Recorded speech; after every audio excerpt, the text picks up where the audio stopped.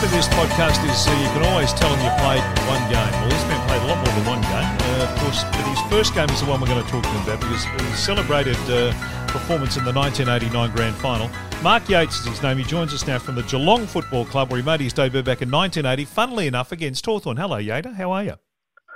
Yeah, good. Thanks, Kevin. It's a long time ago and a pleasure to be part of this. Let's talk about the build-up because obviously your dad played at Geelong. Your dad was a premiership player. So father-son rule, you were always destined to be there. Yeah, look, I grew up around the club as a little kid and played my junior footy in Mount Gambier and came over when I was about 17. I played a few games young 19s and in the seconds and finally made my debut at about 20, I think it was. In 1980, as you said. Yep. The build-up to that first game, because we'll go back and go through the stats and have a look. I don't know if you've ever had the chance to go back and have a look at the stats, but they tell an interesting story because you only had the one kick and it wasn't exactly a pleasant experience for you.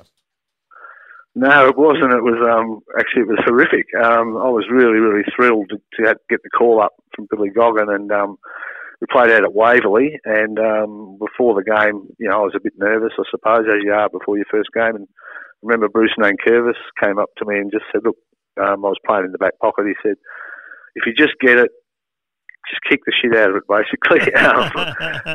Kick it forward. And I remember I was on Don Scott, which was quite extraordinary. Oh, wow. And because I used to collect these on the footy cards when I was a kid. But anyway, that was bizarre. Anyway, the ball came down. I listened to what Bruce said. I had plenty of space, actually. In back, I probably could have picked it up and gone for a run, but I picked it up, spun around, kicked it as long and as hard as I could, and just felt my hamstring rip and tear. And that was my day done and dusted.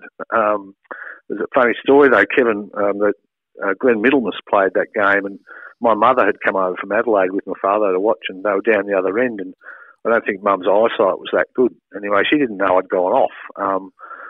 And after the game, she came up. I went up to her, and I was looking pretty dejected. But we actually flogged Hawthorn that day. And you did. I said, "Yeah." Mum said, "What's up? You played a great game." I said, "I went off after my first kick, Mum."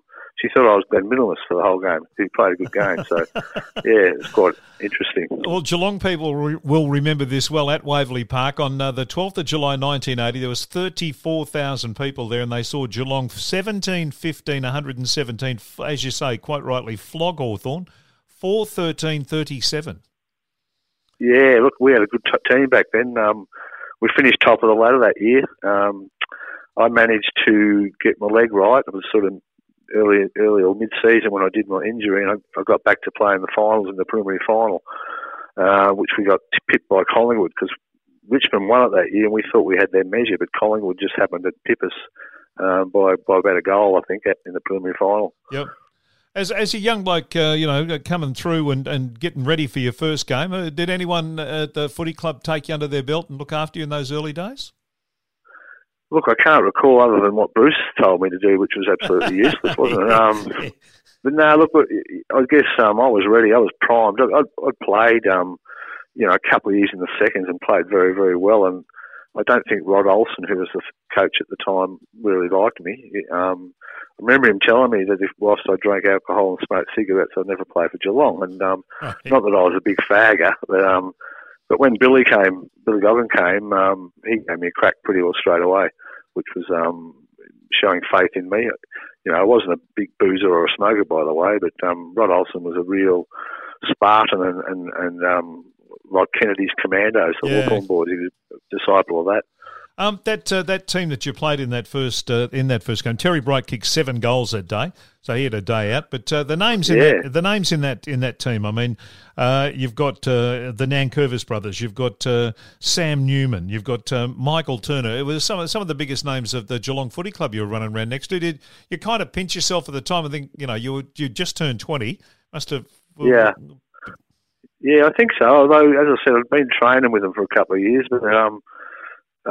Sam was interesting because I happened to qualify for the footy trip because I played that game, and I sat next to him on the plane. It took him about half an hour to work out whether I was my old man or me. So, but yeah, we had Jack Hawkins playing then as well. Jumping Jack was a great player. Peter Featherby, it was a great team. And perhaps we really didn't achieve what we should have. Certainly touched Hawthorn up that day. And that Hawthorn side, I was looking through the Hawthorn side.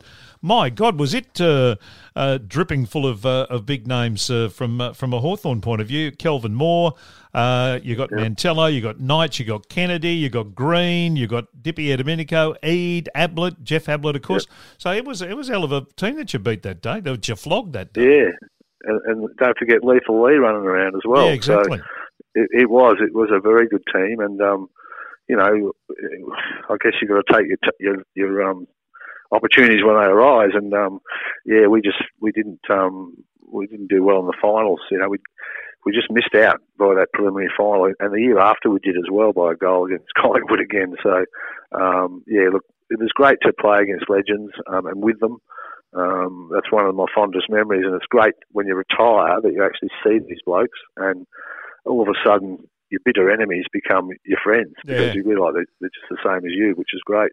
We call this thing, you can always tell them you played one game, because that was what was said to our very first guest on this series, Mark Dwyer. That's what someone said to him. Don't worry about anything else. You can always tell them you played one game. Well, after you played that first game, you did do your hamstring with your one and only kick. Did you think, this footy career might not be the thing for me? Yeah, I was quite worried about my hamstring because I had problem with them up till then as well. But I think, as I said, I got back to play in the preliminary final that same year, but did my hamstring again in that game. So even if we'd have made the grand final, I wouldn't have probably played in the grand final. So hamstrings were a real curse for me in my early days. What helped me out was getting a job labouring and driving backhoes and excavators, and there's a lot to be said for hardening your body, so to speak. Yep. Oh, well, the famous Geelong boy who hardened his body by running around behind a garbage truck, the late great Paul Couchy. Yeah, he was the epitome of that. Well, it was different back then. We all worked 40 hours a week, really, plus football. So I guess to have that flexibility and all that was really good. I don't know how the blokes today, turn off. They must play a bit of golf now, I suppose. That wouldn't be too bad. But it was. They were great years. I have no regrets playing in the 80s. We had great fun. You became very durable. You played 21 games the next year, and then 22 games the next year, then 18, 21, 17. So you had a really good run there for 4 or 5 years where your body really didn't let you down at all. I played state footy. I was really pleased with that, getting involved with Teddy Whitten and all those guys from Essendon that were in there. But I just I snapped my Achilles sort of in 87, and that knocked me around a bit. And I probably really missed two years with injuries, but I have no regrets. It was a great career, and I was going to retire after the 89 grand final, but because of what had happened with Dermott, I thought, well, that's not the right thing to do. I'd like to give him a crack. Have another crack the next year. But I retired at the end of 1990. Yeah. How does it feel for you that that day, that 1989 grand final, is your legacy, and what if your name's mentioned? That's the immediate thing everyone says. Are you comfortable with that? Yeah. Look, I think what's really made me comfortable. I wasn't comfortable for quite a while. I went to Tassie and. I played 2 years down there, and you'd always get a smart ass in a bar or someone on the footy field having a crack.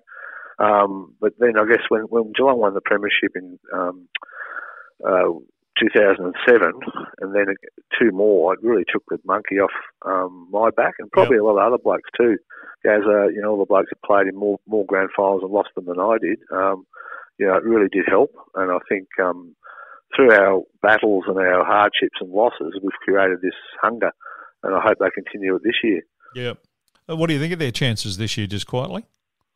Oh, look, I think that on their day they can beat anyone. I think this test against Collingwood in the first qualifying will be a real test. It's hard to lose a final and come back, so I think they have to win that. And if they win that, I think they've got every chance in the world.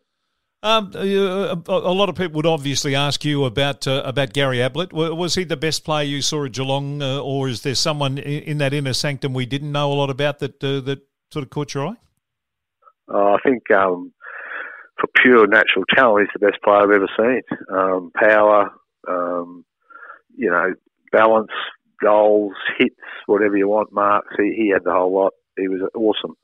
and no matter about his training regime, which was limited, I'd rather have him on my side than against me. That's for sure. I was going to say, being someone who played on the key position players down back, you probably would have been happy he didn't train too hard.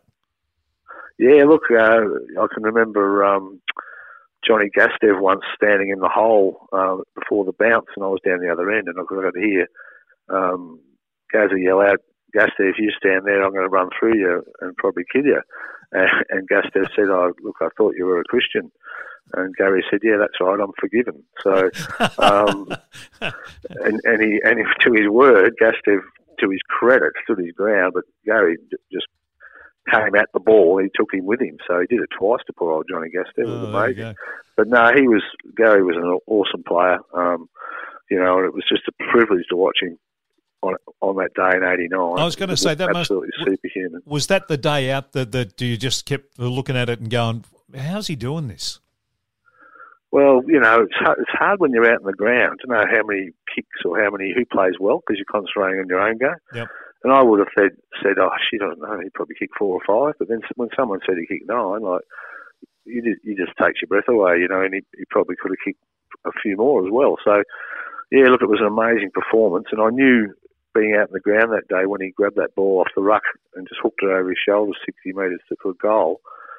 Everyone, I was in the back line then, and everyone you could feel the hairs on your neck stand up, and you could see the Hawthorn blokes lose a bit of momentum. They thought, shit, what's this bloke capable of? It was amazing. Hey, why the number 21?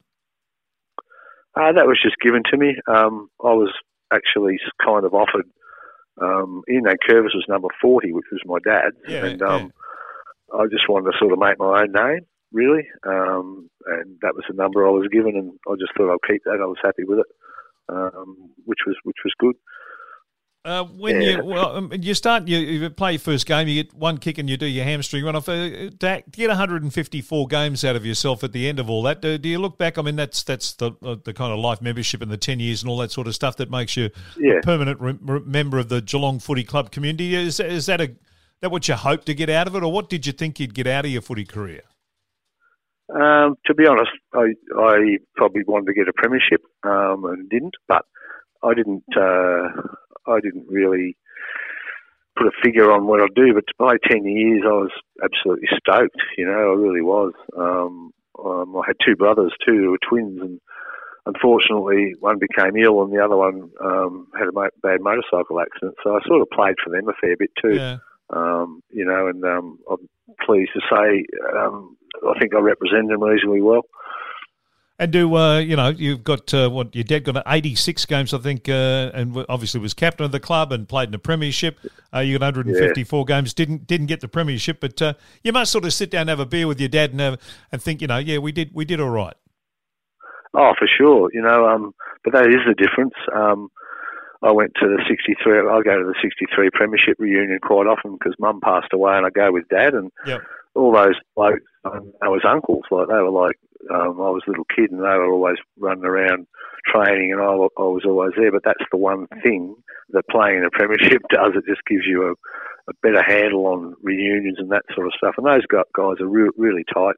I'm sure all the 2007, 9 and 11 blokes are too. So it's not quite the same when you don't win one. And it's just a life-changing experience, I think, to win a premiership. Yep. Oh no, absolutely. But geez, you went bloody close. Yeah, we did. We went bloody close. Yeah. We can't. We can still hold our heads high. I think that's the main thing. Oh, absolutely. Yeah. And do you enjoy? I've got to ask this one. The blokes who played in your era, and people talk about the romance of the way footy was then and that. Do you enjoy watching the game the way it's played currently?